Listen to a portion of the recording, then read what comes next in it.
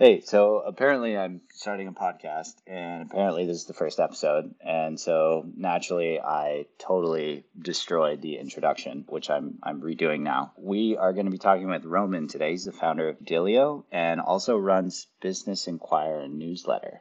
And we've never chatted before, so this is he and I getting to know each other, but he's got some really interesting perspectives on acquisitions, and yeah, that's about it. Hope you guys enjoy. Hey, Roman, we've never chatted before. And so if there's anything else that I'm missing, please fill me in with a quick background. Yeah, no, I mean, those are probably the most interesting things. I'll start kind of a bit of a background, traditional finance background. I was an equity research analyst for a mutual fund company for a long time that did investment banking and really started my entrepreneurial journey, I'd call it, around 2014. I started a consulting company selling alternative data to hedge funds. Yeah. So a very non-tech enabled business, just a traditional, consulting service business. Ran it for a couple of years and sold it to a big market research firm. Nothing life changing or anything like that. Just small exit. And then me and my wife started a legal tech company called Transactionally, and it's a very niche little SaaS that basically does project management for transactional attorneys. Project management tool for them.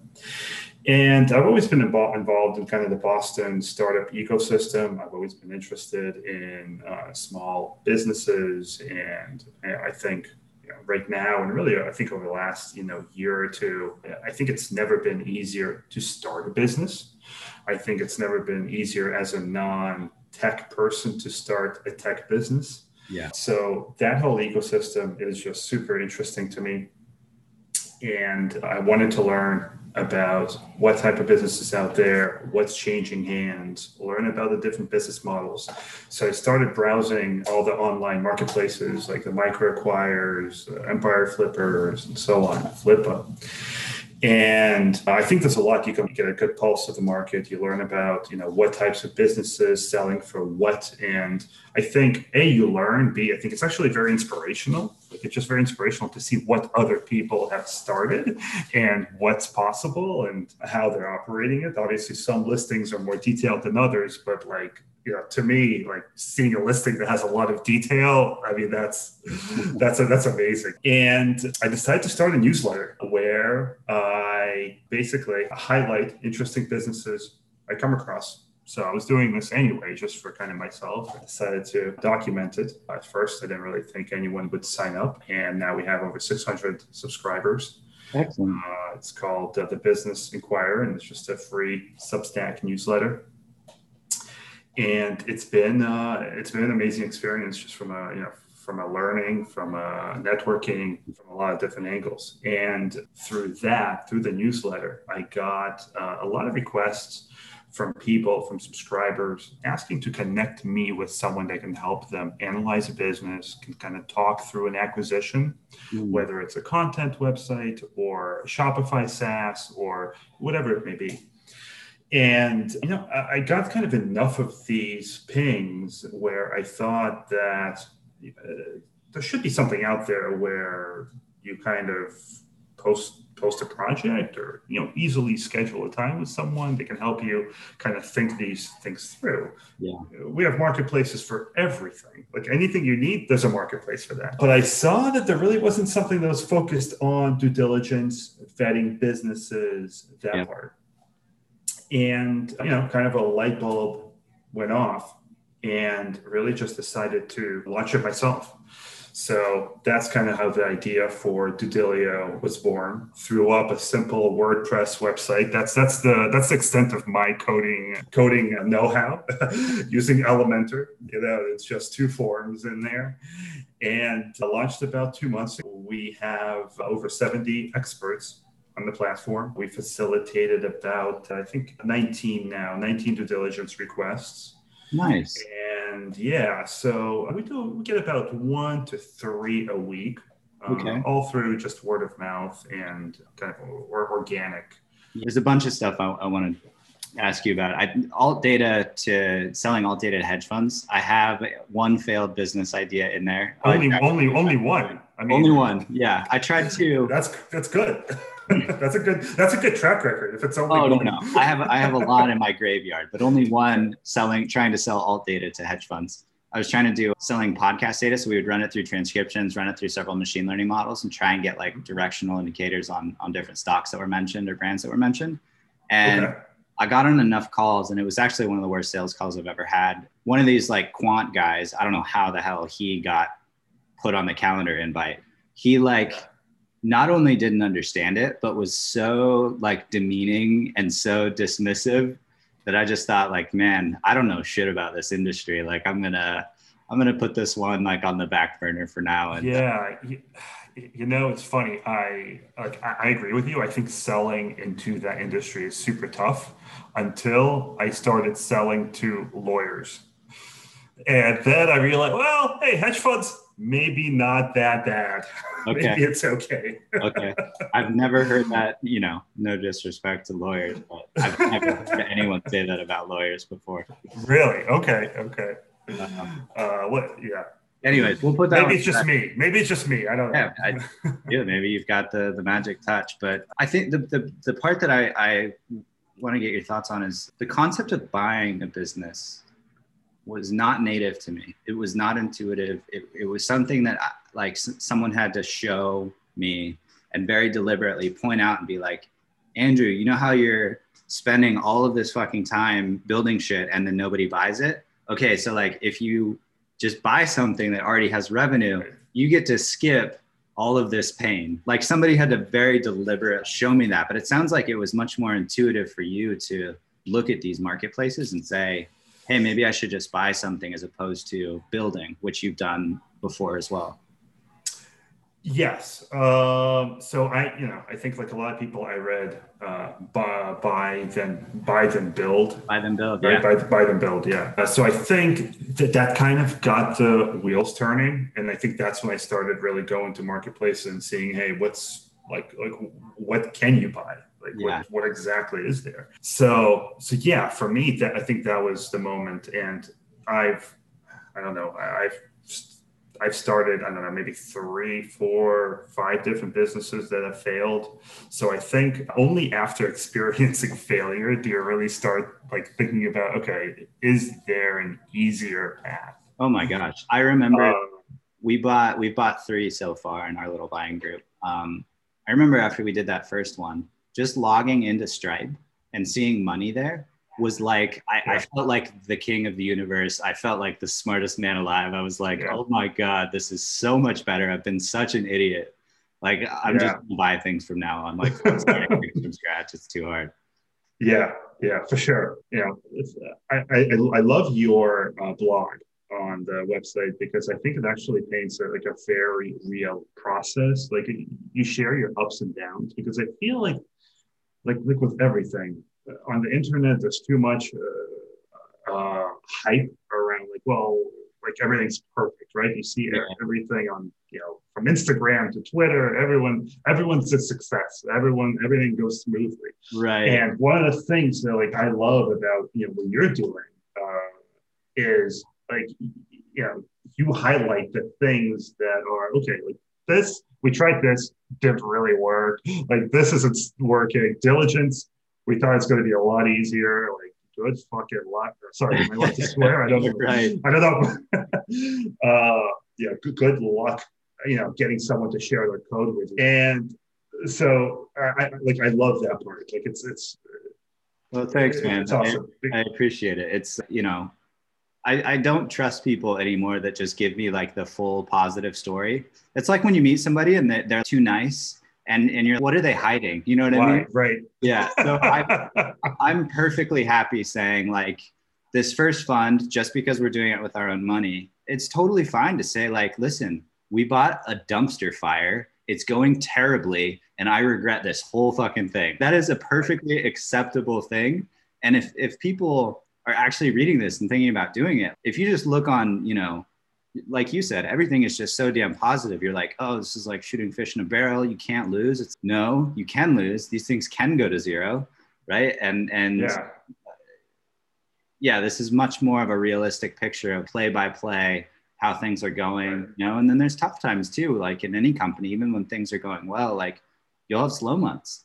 And sometimes those slow months mean nothing. And sometimes they mean actually the industry is like shifting underneath you and you need to move really quickly to fix it. But it's very hard to tell in the moment. Yeah, it's extremely hard. I mean, there's so many things that can go wrong internally and external factors. Yeah. Have you bought any products? I have, yes. I purchased a productized service business, digital product and a productized service business in October last year, I think. And you know what? And it's not a good story where I purchased this business and I honestly lost interest in it. I purchased it.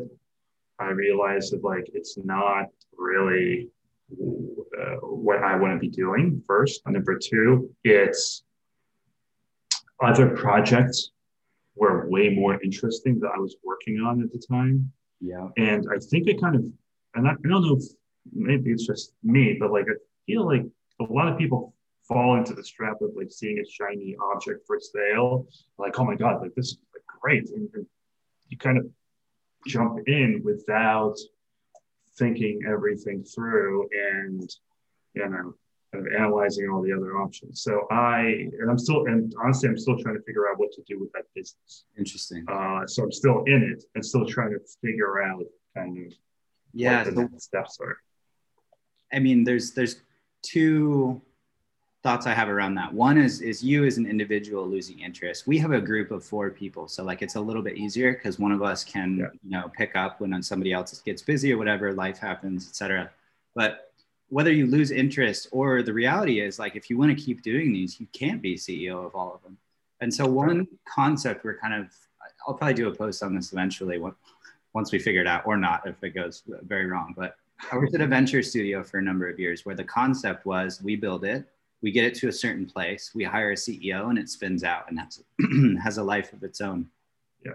I really love that concept. The venture studio, it never ended up working, but I've gotten it to work with a productized service that I started, but only because the gentleman, Mikey, that is CEO now is awesome, right? Like it was all about finding a really great operator, and finding really great operators is just fucking hard. So all this is to say that we're trying to, at the moment, for one of our companies, find a CEO to run it. But the problem with micro SaaS is that oftentimes there's not enough cash flow to pay somebody, especially a US-based person, some kind of reasonable salary to do it. So we're at this weird spot now where it's like, it makes 60 grand a year. That's not enough to hire anybody but like a recent grad out of college, right? Yeah, especially today. Yes. And then there's no cash flow to pay for servers or like market. There's no marketing budget. So it's a really tough spot to be in at these smaller ones, which is why we're trying to raise a fund and like kind of move up stack. Because if you have, I don't know, let's say 200K in cash flow a year, then okay, great. You give somebody like a decent low-ish, but reasonably market salary for a micro SaaS company and give them 5-10% equity, right? With some upside. But that model of finding an operator, I really like. I hope that we can get it to work. I've gotten it to work once, but I got very lucky finding the right person. I have to think about kind of how to find that fit for this particular company, because there's just like very little cash flow coming from it. It's pretty much on a ground floor. You have to grow it. Yeah. To your point, it's hard to do it without some cash flow coming in from an entity. And that might be one of the differences between SaaS, which has been historically my background, and like more of a service thing, which my product as service is like, that was the first service I ever started. But it got to like 10K a month in cash flow pretty quickly. It took me like 3 months to get there. So like with a service business, sometimes the price points are like higher, right? Because it's all people processes. The markets can support a higher per customer. And so I had money to actually like pay somebody a decent, reasonable, like, okay, well, at least like your mortgage and some food is covered, right? Like you don't have to suffer much. Yeah. And then I gave like a really, really fair equity structure for this. But I don't know if you could do it it might be harder with a SaaS, but we're in the throes of trying this now. TBD, if it works. Yeah. How many businesses are you running now with your? My shit's a little complicated. There are 3 in the group that we've bought. So we've bought 3 companies, and then I have the productized service and I don't know, other stuff. Got it. Yeah. I guess, how do you manage your time? What, like, between the 4 things that you're working on? Is it like every week you kind of create a to-do list to say, okay, for this business, I need to do these 3 things this week. For this business, I need to do this thing.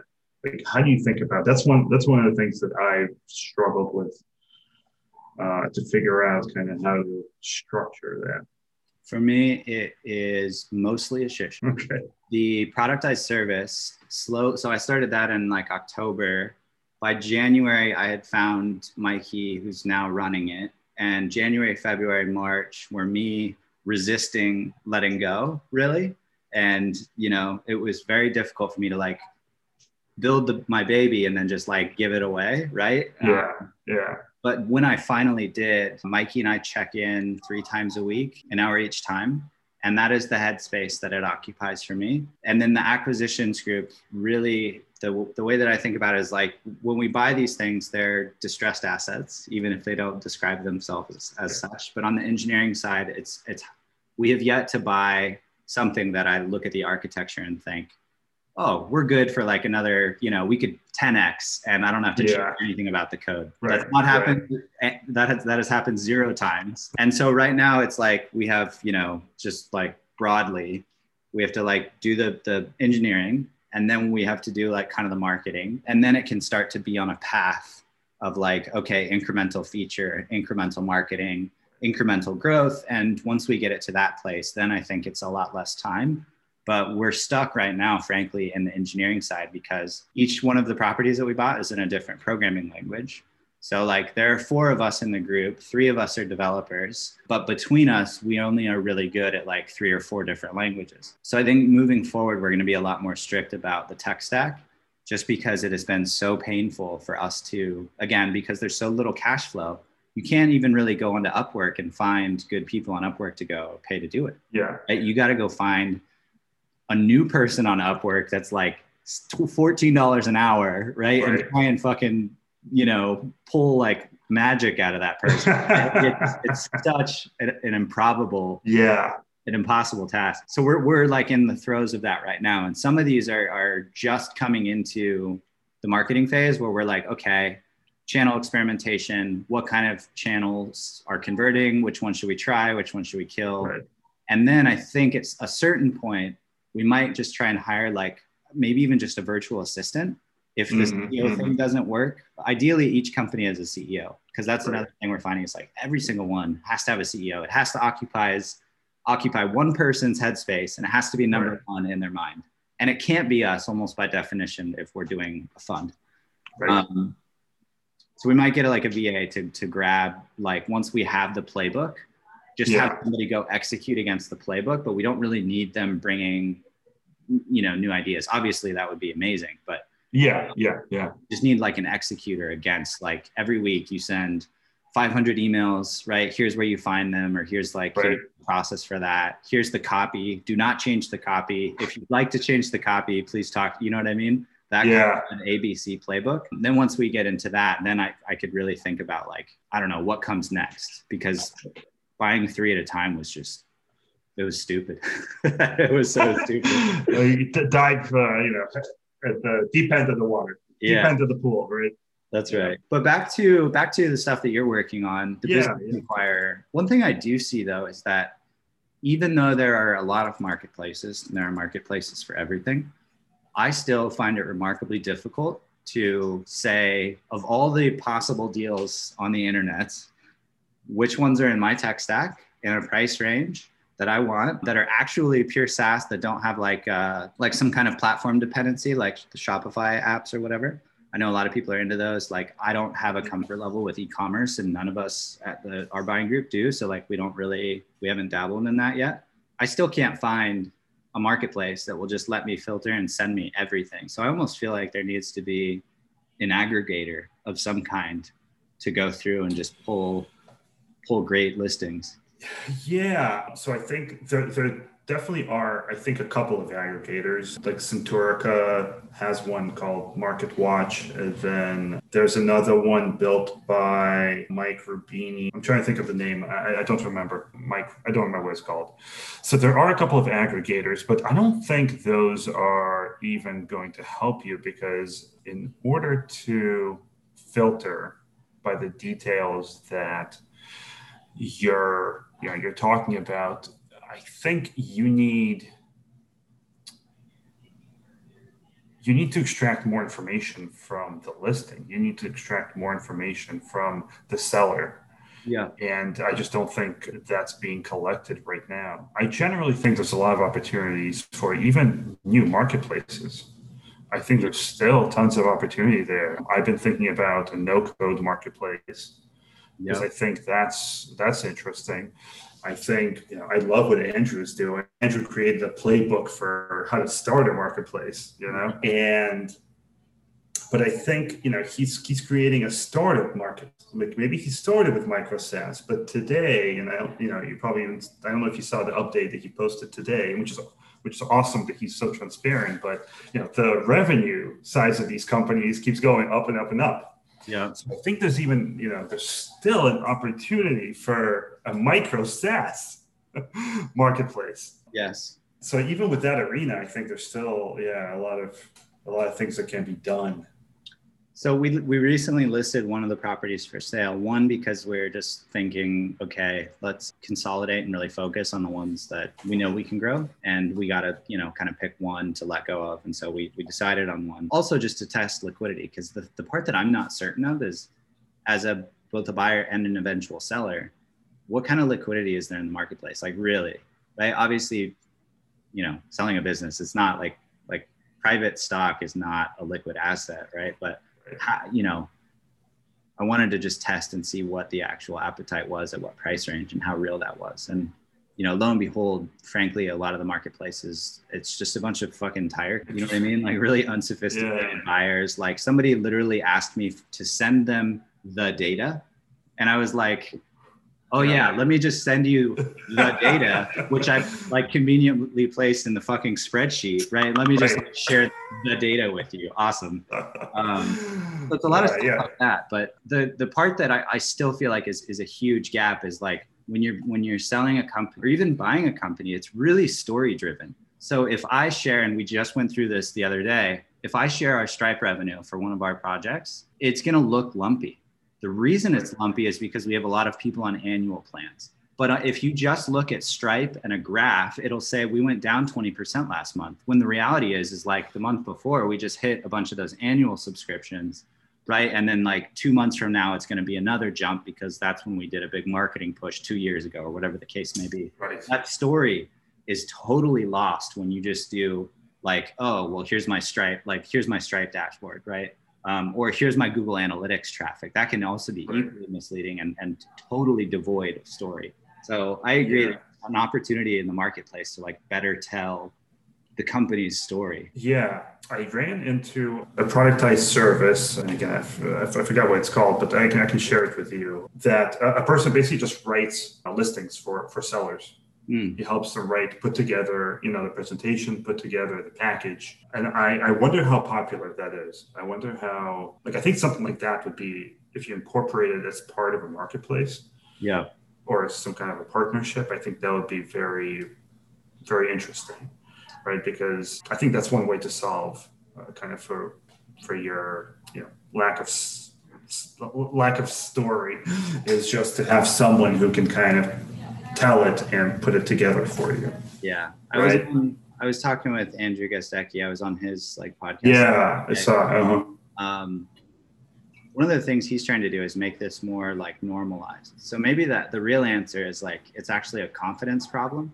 So people listing the sites don't have a lot of confidence that they could actually sell something. So they put in the least amount of effort, right? Buyers are just getting into the space. Most of them, at least from what I could see, are first-time buyers. So there's not a lot of confidence there. So when they request info, they don't know what the fuck they're asking for. They don't know what to look at, right?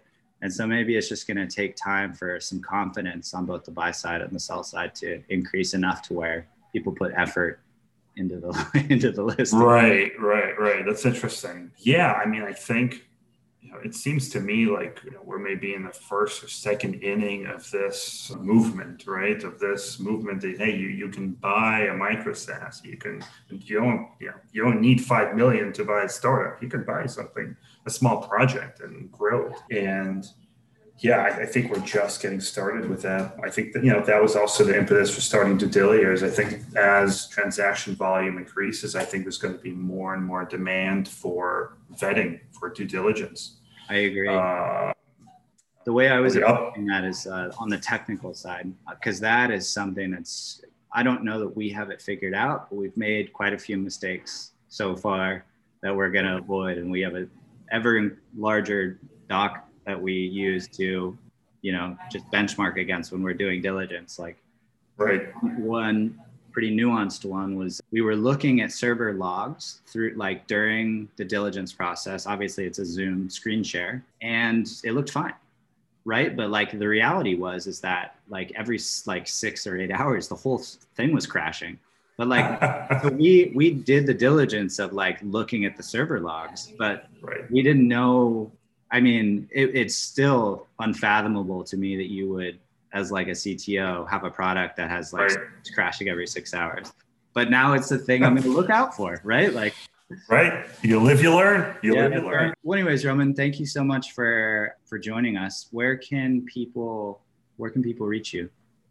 So Dudilio is just dudilio.com, kind of like it sounds, and the businessinquirer.substack.com, and of course, LinkedIn, Twitter, all the popular channels. I'm on there. Well, thanks so much for your time. It was really great chatting with you. It's great to connect. All right. Thanks, Andrew.